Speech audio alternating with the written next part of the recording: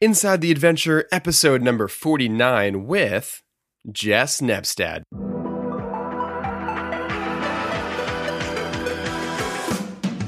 If you've ever been afraid to step outside your comfort zone, then you're in the right place. Inside the Adventure features incredible athletes and everyday people sharing their epic stories of pushing life to its limits. Get ready to be inspired, face your fears, and take action with your host, Marshall Mosier.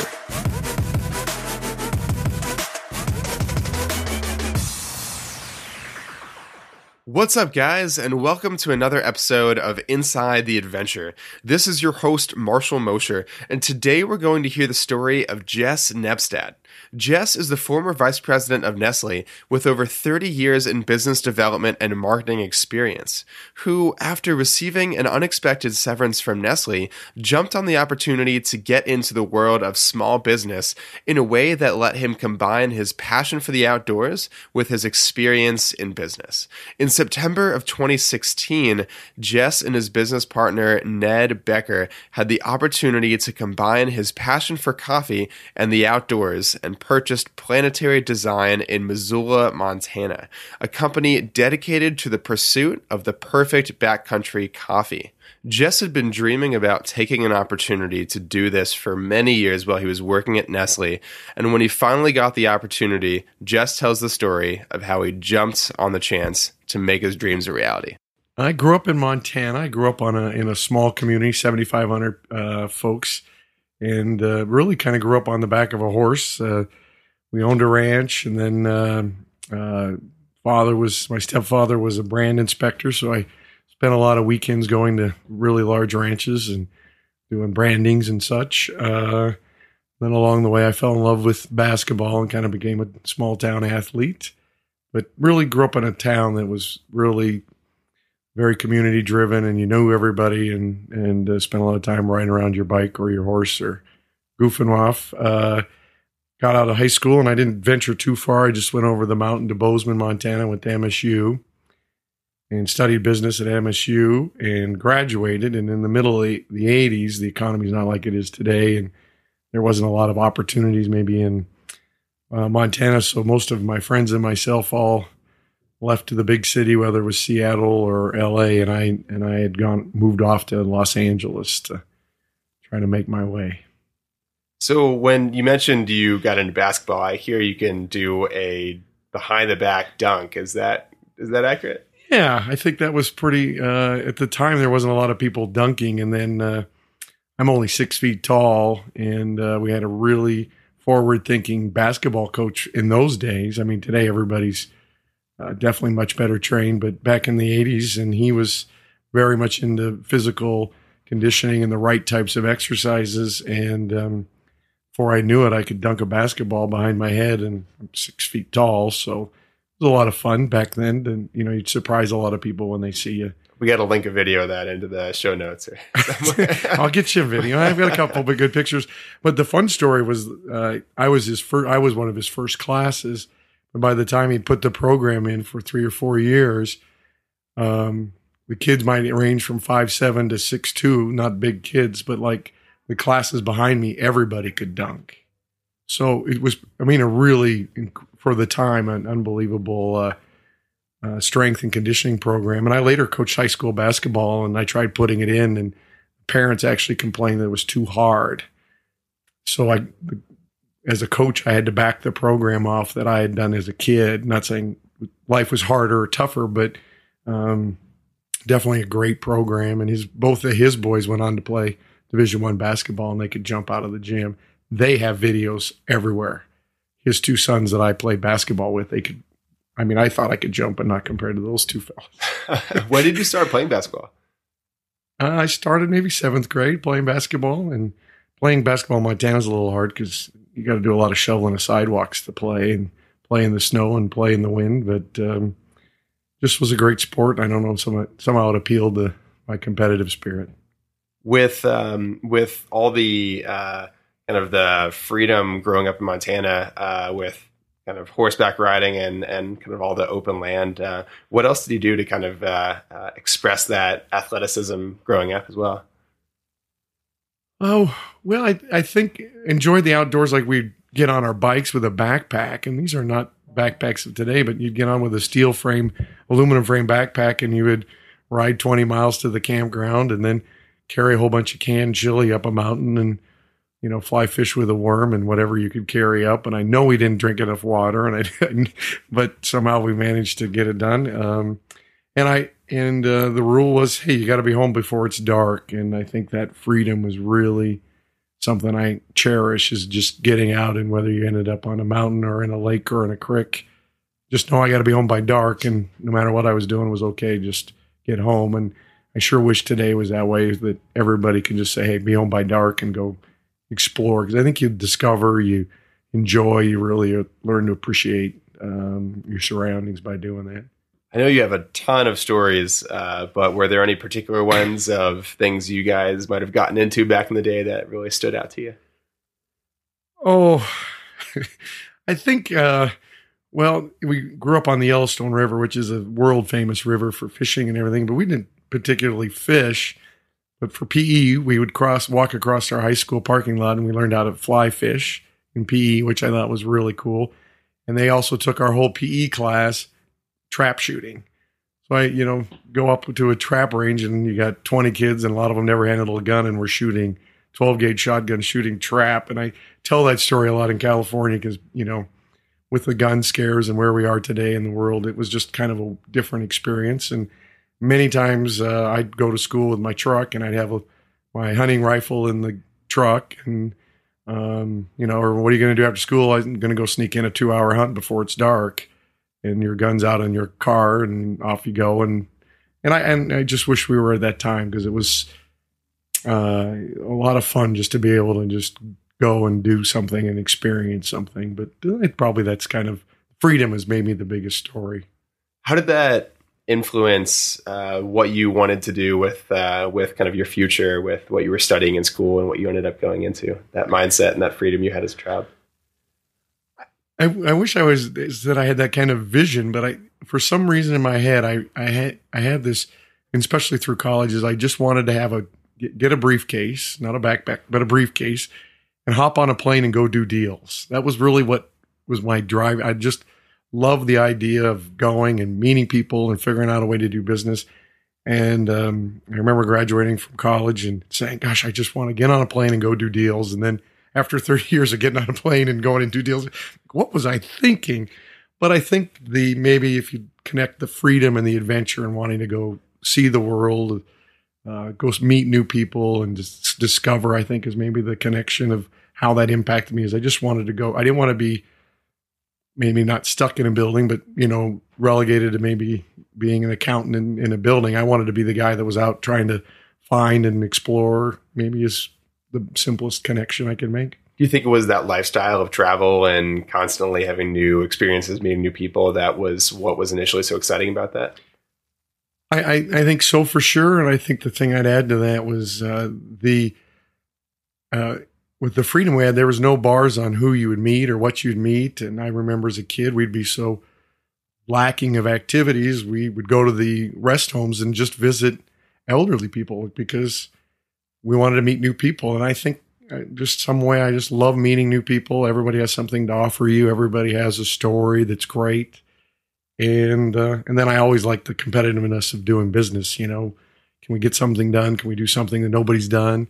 And I get to meet a new person like yourself and enjoy visiting and meeting people and hearing their story. So I think all of that connects, even though you might not think it's connecting, but it shows up in your life as you look back on it, maybe. Exactly. Tell us a little bit more about your first job right out of college and what that was like.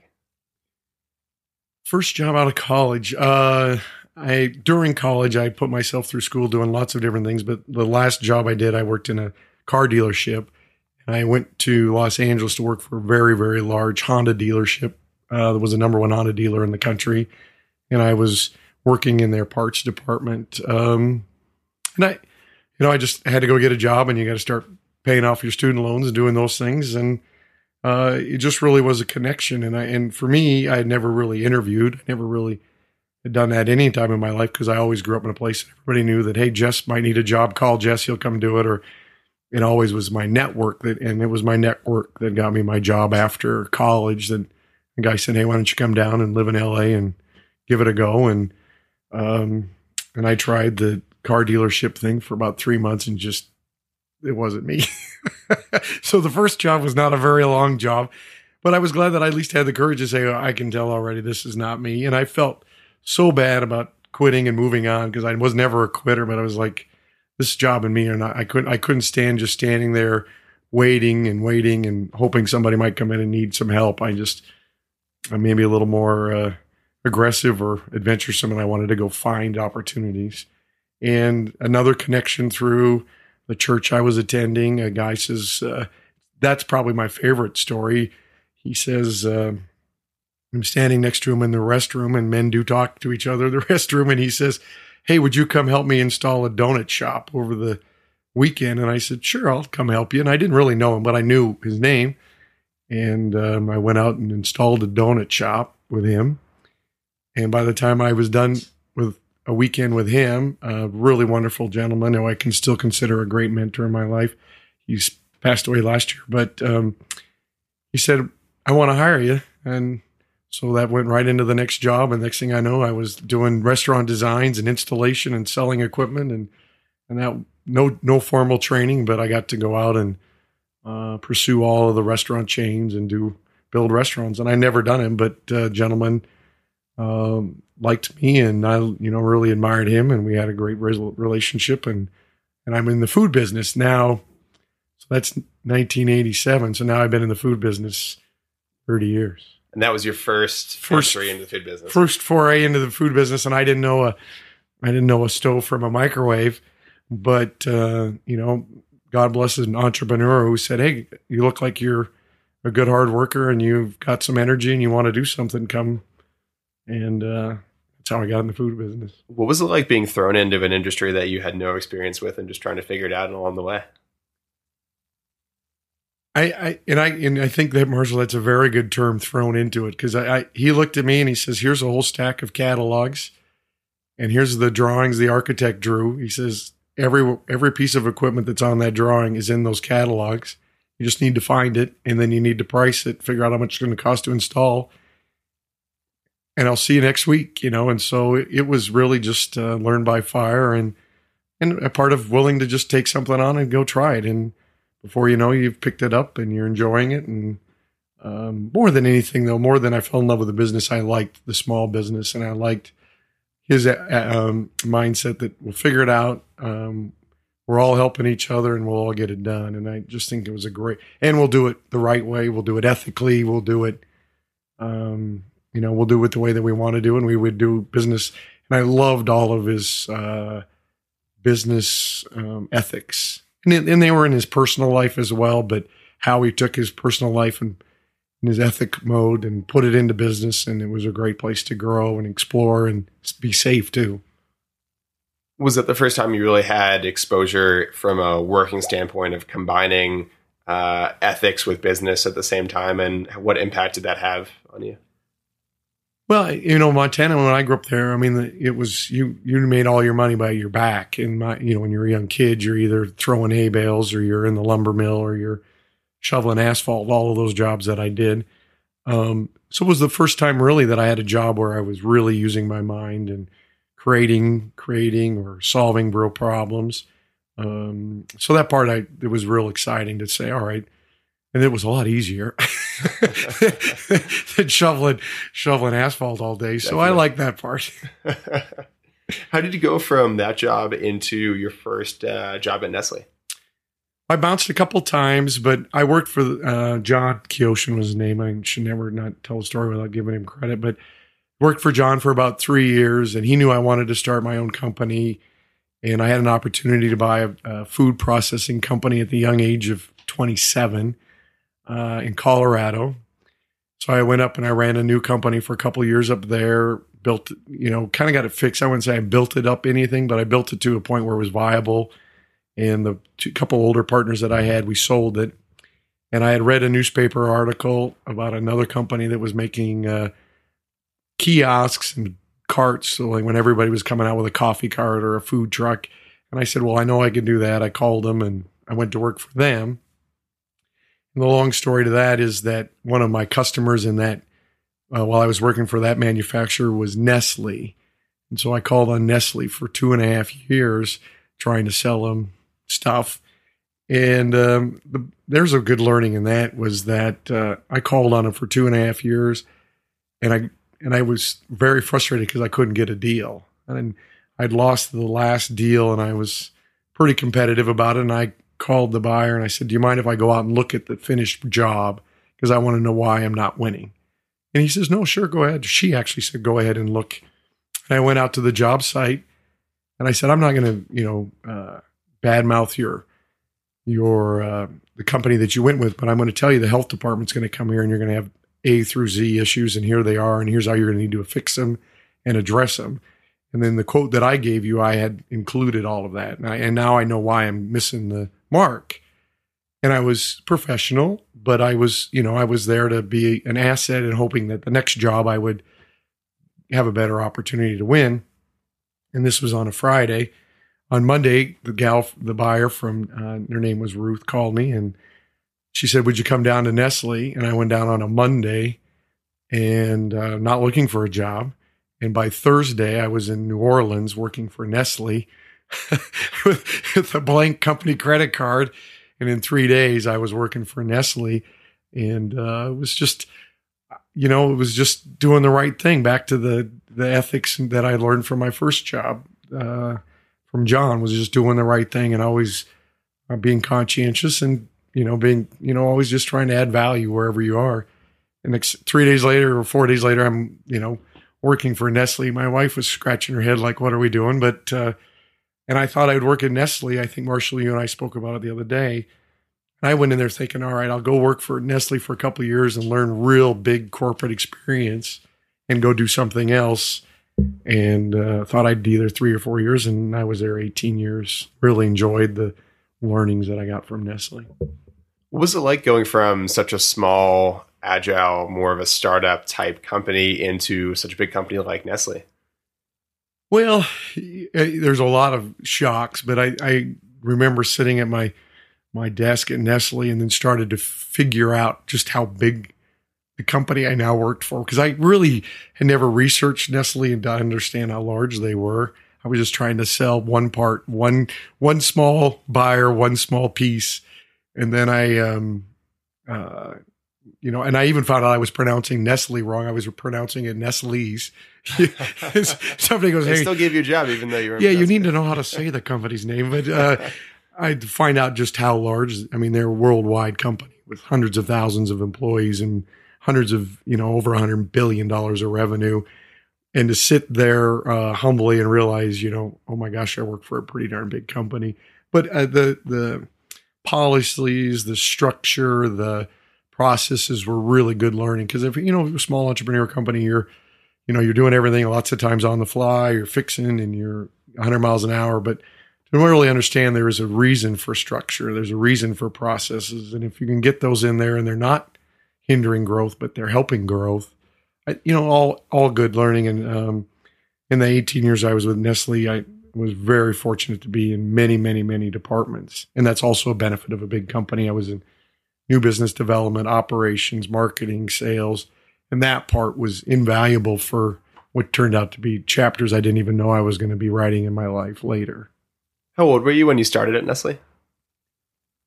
Mathematically, 95. So I would have been 32 when I started. And when you first started, I think we talked about this a little bit yesterday, but was the mindset to say, "Hey, I'm going to go out and I'm going to learn as much as I can about working in a bigger company and then take those skill sets and bring them back to another startup or something you'd run?" Yeah. And I mean, my real thought was, and I had looked for venture capital before, and I would meet guys that, and groups and firms that had money, and we'd get through and they would, usually in most cases think I was an RA guy and had a pretty good talent, but they'd always say to me, "You don't have corporate experience." And they wanted me to get corporate experience. And I always had that playing in the back of my mind. And I said, well, I'll go to Nestle, get this great corporate experience. I'll stay 3 years, 4 years tops. And I'll jump out and I'll say, "All right, guys, I went and got that experience." And I use the term guys, but whoever, venture firms, I did what you told me to. I went and got the experience, and I had 2 or 3 jobs at Nestle, and I'm ready to go. And before I blinked, I was there 18 years, as I've shared already, but just a great journey for sure. How did that happen, of going from that mindset of saying that I'm going to go and get this corporate experience that these VCs are wanting me to have, and then end up staying for much longer than that? Well, it was, I think when you're young, 32 in my mind, still pretty young, and you think, well, I just need to learn this one little part of business and I've got it all. And then I realized how little I had. I mean, I needed to fill in some real skill set areas. I've told this many times. I really understood at Nestle, the processes and stuff, and understanding how important logistics are. But the one biggest takeaway I took away was how important brand is, and owning and managing your brand is so critical. And I would tell you that I didn't have any clue about that going into Nestle. So you did some incredible jobs. You did a lot of different jobs at Nestle, and you did them very, very well. And then all of a sudden, Nestle comes to you and has this decision that surprised you. Tell us a little bit about that. Well, you kind of get the sense it's a real aggressive business model, and it's probably that way in a lot of really publicly traded company. And you start at 30s. By the time you've been there 20 years, you're 50, and they really appreciate young guns. They want people that can maybe work 20 hours a day, and when you're 50, maybe you're not working 16 hours a day. It was a mindset that eventually, you're going to tap out on age because you're going to get older, and then you also get more expensive. And the bottom line is you do get more expensive and they treat you very well. And I never would not say that I was wonderfully treated at the company, but you keep climbing the corporate ladder. And then if every year they give you a little bit more raise, then the next year, the little more raise eventually you get to be a pretty expensive asset. And so then they sit there and go, well, we could get two guys for that guy. The next thing you know, they have hired two guys and you're the one guy. And I got a wonderful exit package. And it was really, life was good sometimes where the timing was right, that I knew that I say this simplistically, that I was tired of Nestle and Nestle might have been tired of me. And you do get, you've been working at it really hard for 18 years and putting your heart and soul in it. And they also get to the point where they want some new mindsets and maybe somebody with some new critical skills that I might not have possessed. And so the timing couldn't have been perfect. And I shared this too with you. I said, Marshall, the last 4 or 5 years in Nestle, I really the bug was in the bug was on, and I really wanted to go do something on my own again. And the golden handcuffs were there. And 5 years later, they helped me with taking off the handcuffs and giving me a good swift kick in the hiney and said, get out there and go do what you've been talking about and thinking about forever. And the timing was great. My wife was happy, and I was happy to put the closing chapter on a great career at Nestle and go do something. So you have that happen. You walk outside the parking lot and you call your wife. What did you say? Well, I would try to give myself a little credit and say I was pretty smart. I knew it was probably coming. And so I was prepared, and emotionally and mentally. And I also had been preparing financially, and I've been preparing business-wise. I knew the time was coming, and so I was pretty well prepared. But you got young kids, your wife was maybe not prepared. But I get in the parking lot, and I did call my wife, exactly like you said, and she said, where do you want to meet for lunch to celebrate? And her positive enthusiasm, whatever little doubt might have been in my head that this wasn't a great opportunity, was gone. And I knew she was there to support me. And you got to have support. Everyone's got to be pulling the same direction if you're going to go jump into the entrepreneurial world. And we met, had great lunch, celebrated. And I think that was maybe like on a Wednesday. And by Friday, I'd already looked at 2 companies that were for sale. So her confidence and then the urgency to, it's time to go get something going, it was really there. So as someone who's been so incredibly supportive of you, she's probably heard this bug to go out and start something new been being vocalized over the course of several years. What was the timing like for both of y'all, and how did that work out to use this as a launching point into what you've been wanting to do, what you've been talking about doing for so many years?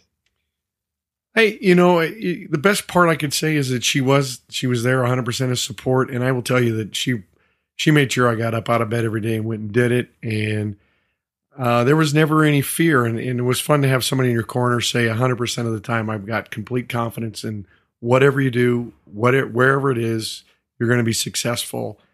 And even as you feel like you've been successful in your career, it's great to have a cheerleader in your corner telling you that and reminding you that and giving you the confidence that, this is an opportunity. This isn't a downside or a risk or a problem. This is an opportunity to do what you've said you wanted to do for the last 5 years. So quit complaining and go do it. Exactly. That's amazing. So you had already looked at 2 companies by the time the weekend came around. How did that whole process, switch into a launch mode of going out and doing what you had said you wanted to do back when you talked to the VCs and they said you didn't have enough experience?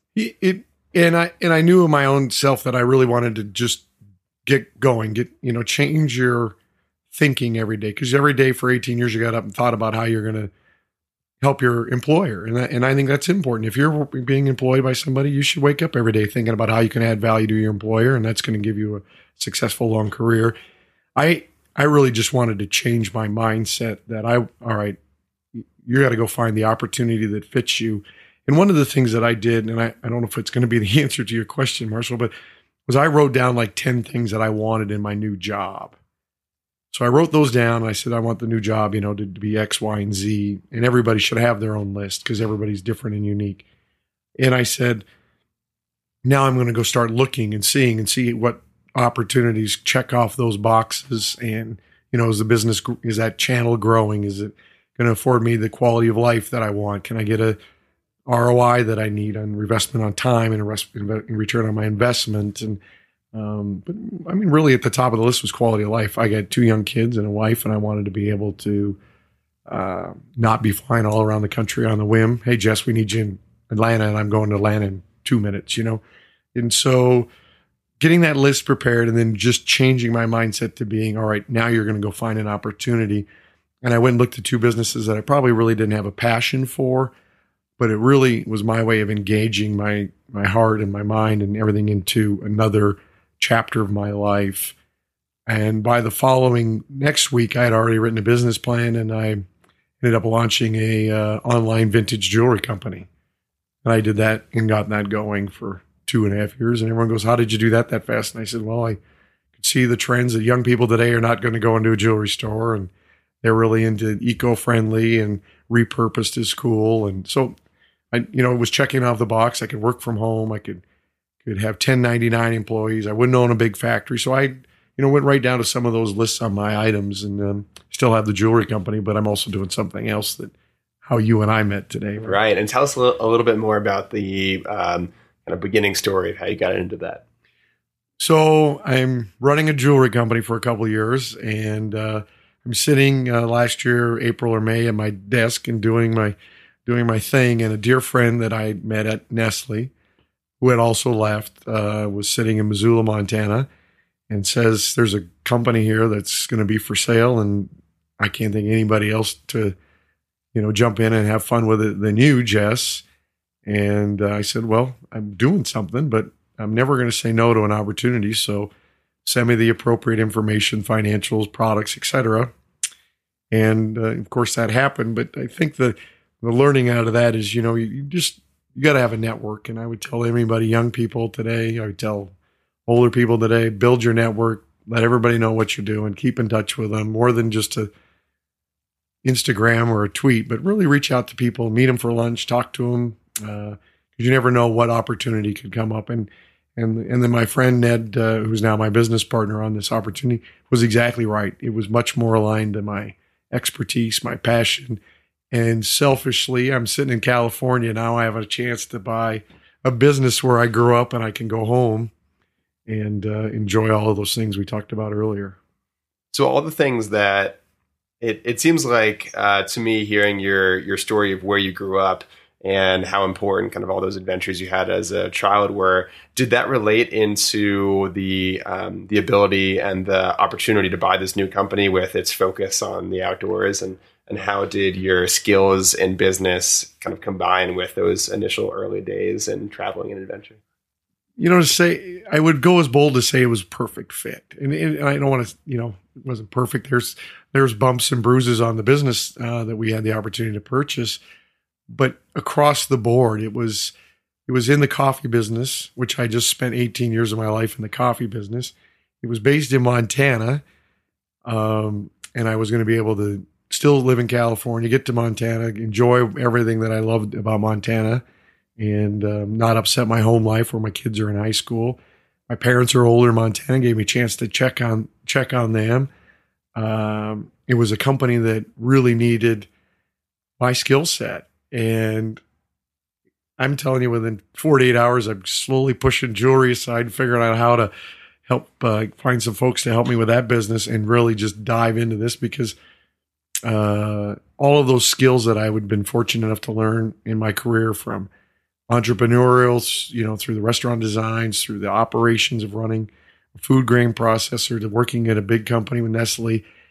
And then even more than that, spending a lifetime meeting people in the coffee business, how that all helped make this so appealing. And my number one cheerleader, my wife, was standing there going, I think this is one you really need to do. So that helped. What were your thoughts kind of going through your head when this opportunity came up? And I think when you look at a business, there's lots of thoughts to go through your head. Is it something you're going to be passionate about? That's obviously, that was easy for me. The next one really is, does it have something that has either a point of difference that's pretty cool, or even more important, did it have intellectual property? The buzzword is IP. Did it have IP that you could leverage and use to gain market share and maintain margins? So the company had great IP. Had product that I was passionate about, outdoors and coffee, both of them, which I'm a good coffee junkie, and I like a great float trip or a horseback ride or whatever. And then the other thing is, you got to know who you're going to do business with. And my friend Ned, and now partner, called me on it. I trusted him explicitly, and he and I had spent 15 years trying to figure out how to do a deal together, but our timing was always off. And I finally got to go do a business with somebody that I admired and respected, and his complement of skills were good with mine. And just, gosh darn it, you just get lucky once in a while, and it was nice to get lucky and find the right company. So with all the different things you've learned throughout business in so many different environments, I know there were some hurdles you had to jump over with this opportunity. How did you address those and get past those, and constantly have the mindset that even with all my experience, I'm going to learn how to figure this out? Well, the fun part about, either whether you're starting a business or buying a business, the old sages would say it's going to cost you twice as much and take twice as long. And then I think you should probably add another adage to that. There's going to be a lot more bumps than you think. It's not an interstate. It's a rutted gravel road, and you just got to expect it and plan on it. This company offered a lot of unusual circumstances with a death in the board of directors. It really upset the whole paradigm, and that kind of set a bunch of balls in motion. And then the company itself had some successful products, but was having a real tough time operationally. And there was a pretty good faction of people running the company. So it offered a lot of unique things that maybe I didn't know how to solve. But I think that the background that we've shared and talked about today said, hey, you're going to figure it out. And a good entrepreneur is just going to figure it out, and you're going to roll up your sleeves and get it done.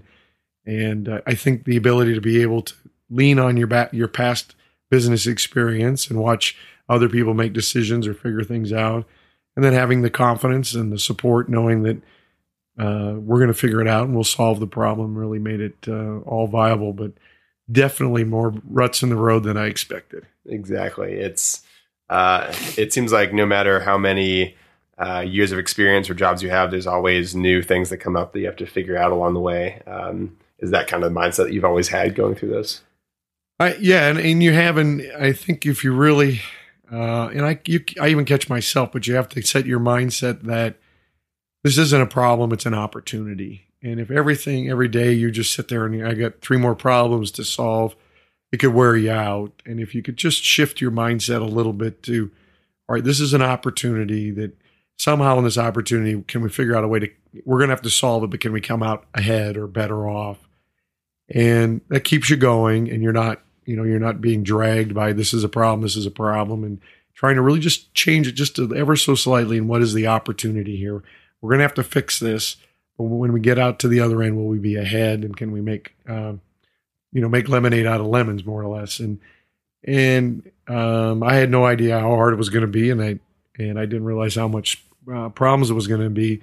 But the whole way I was excited about the business, the whole way and still I'm excited about the business and excited about my partner. And I knew that there was a lot of runway for this business, and you just had to just stick with it and get it done. And even with all the bumps in the road right now, how does it compare to how you felt the 4 years before you left Nestle?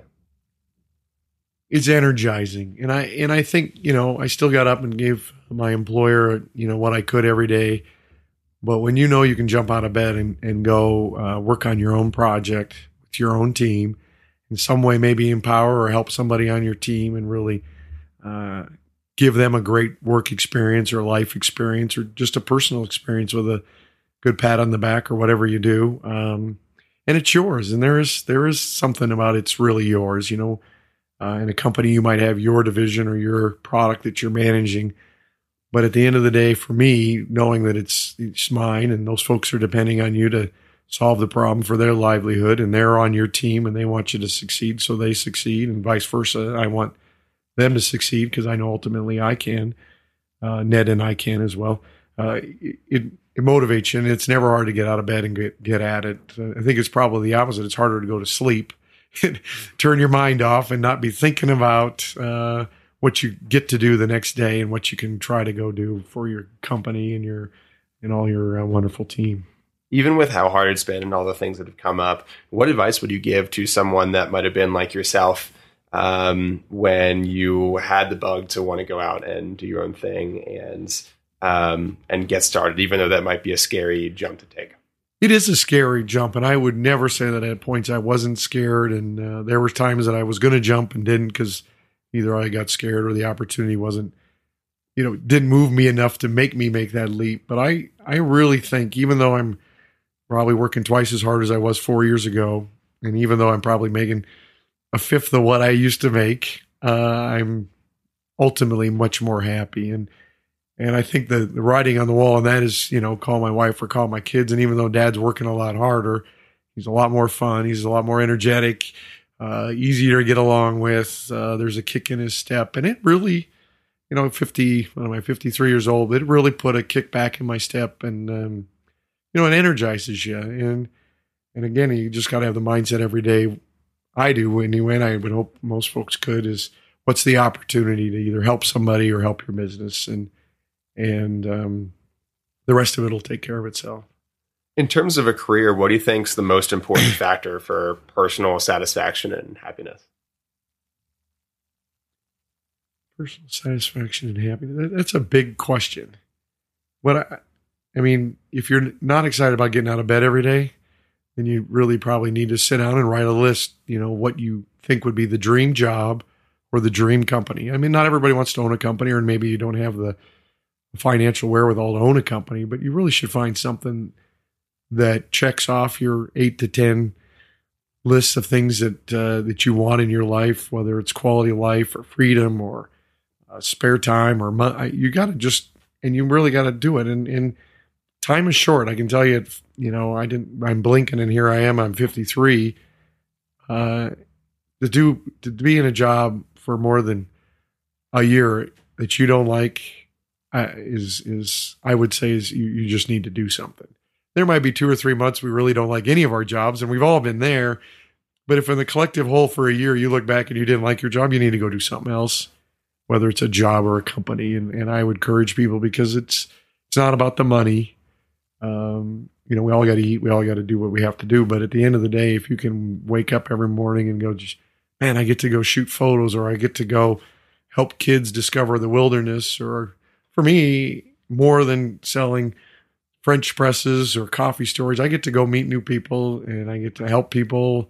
I always say help because I love to hear new people's stories. And if I can pass along a card or help somebody in some way, I get a lot of joy. But that's also building your network. But I truly enjoy helping others, young entrepreneurs, even people older than me that are trying to do something. I'd love making connections, and I think the business grows from that.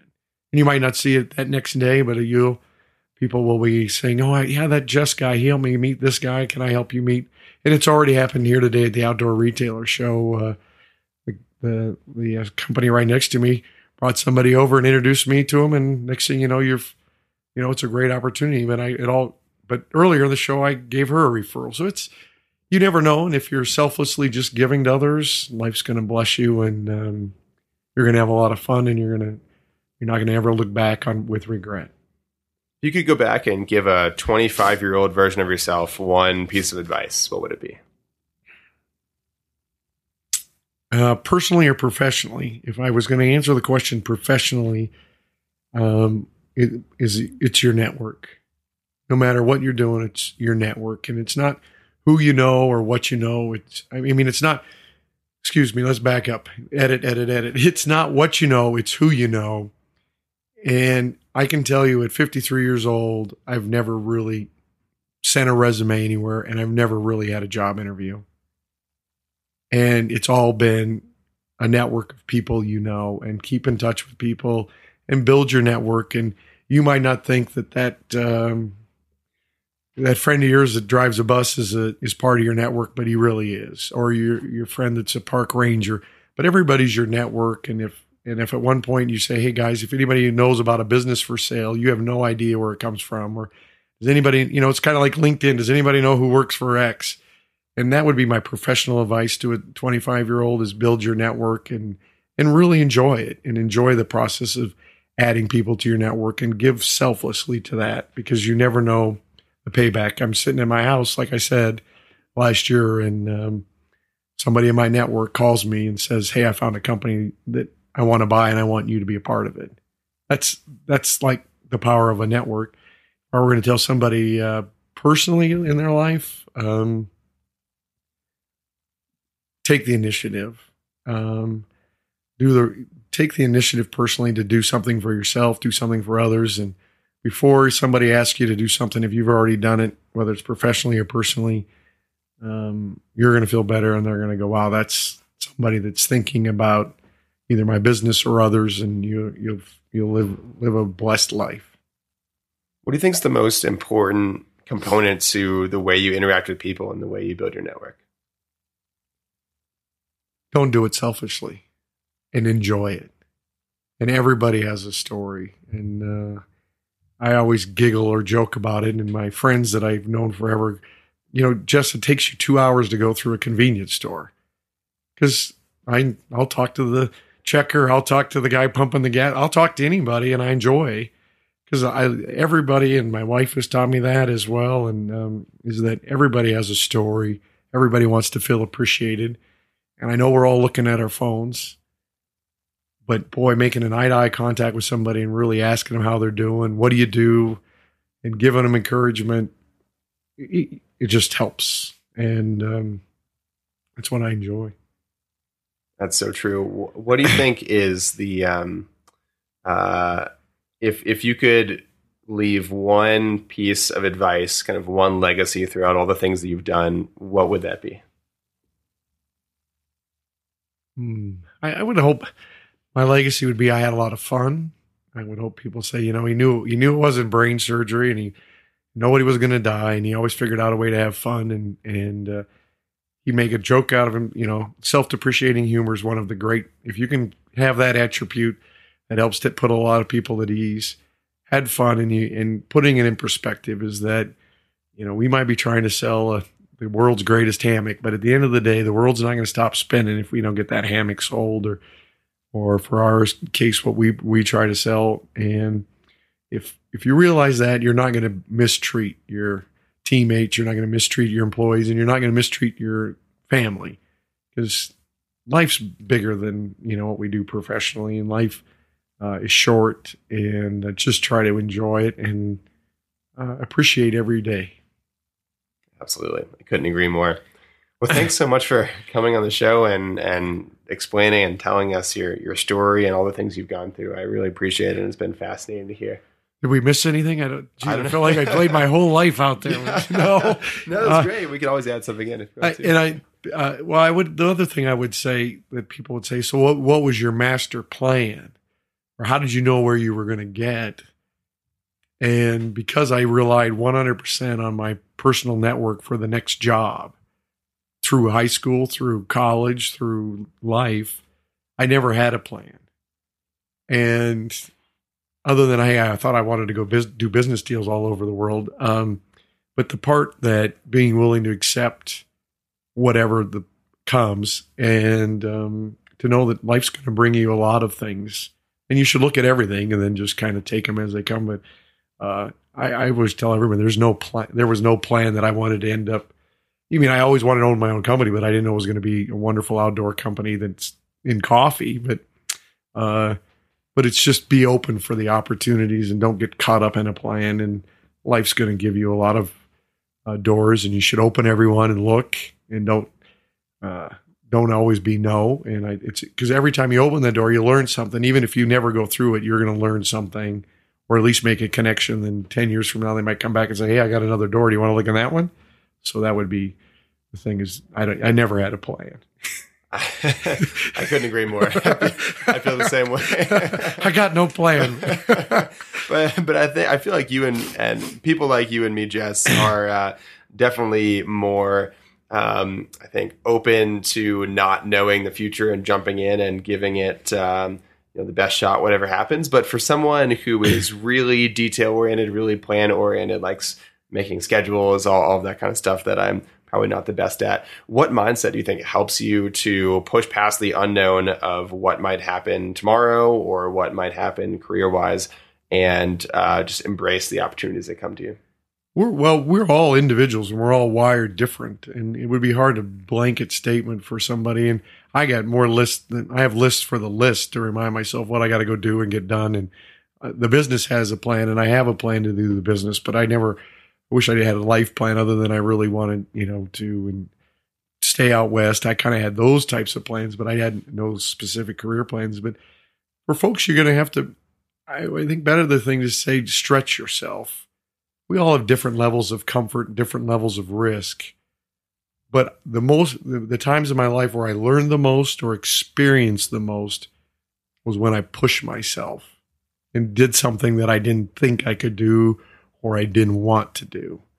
I give you a quick one. In 2005, I needed a break from corporate life, and I took a sabbatical, and I rode my bicycle around the entire state of Montana. And I set it up like the Tour de France. And so here's a 43-year-old guy that's been sitting in a cubicle and flying on airplanes and eating bad food. And that's a stretch to think you're going to go out there and ride 19 days, go over the Continental Divide twice, et cetera, et cetera. But I knew I needed to stretch myself and clear my head and hit the reset button on my life. And I did that. I planned the trip and took 6 weeks sabbatical from Nestle and rode my bike around the state of Montana. And there were days where I said, there's no way I can do another pedal stroke. But doing it, and then I go, all right, I got to just make it one more mile. Then I got to make it another mile because you're doing 100 miles a day. And then holy cow, the next morning you go, geez, I got to do another 100 miles. But finding out that you can stretch yourself and you can always do more than you think you can physically, mentally, spiritually. So we all have different comfort levels. And again, I just go back to push yourself, because that's where when you get to that outside edge, you're going to experience life. And maybe that's why we have all these extreme sports and stuff. But for me, it was career-wise. Yeah, I'll try that job. I've never done it, but let me try it.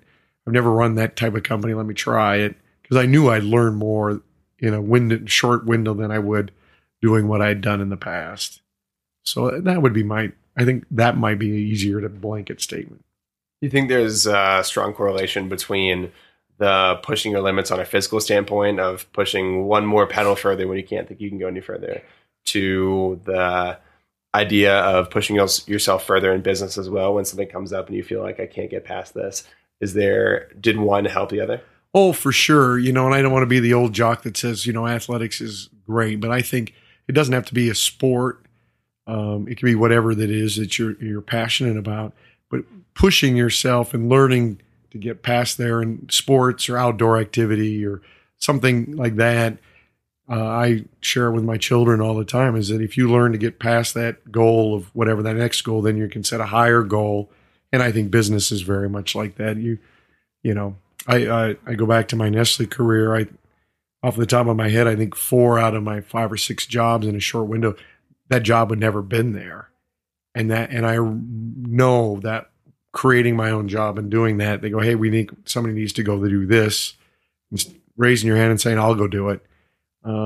Just the adventure I enjoyed, we've discussed many times, but that was when I learned the most. It was like, boom, you're in it. Now you got to learn how to swim. The old adage, throw them in the pool, let them learn how to swim.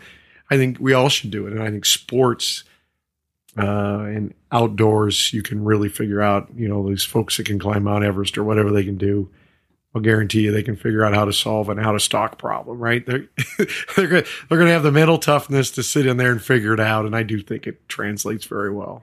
Right. When you're on the top of Mount Everest and dealing with a storm coming in, it doesn't seem quite as hard anymore when you're in a business trying to figure out a problem that's... I'm out of widgets. What's going to happen? Right. You're going to solve the problem. Exactly. That's so true.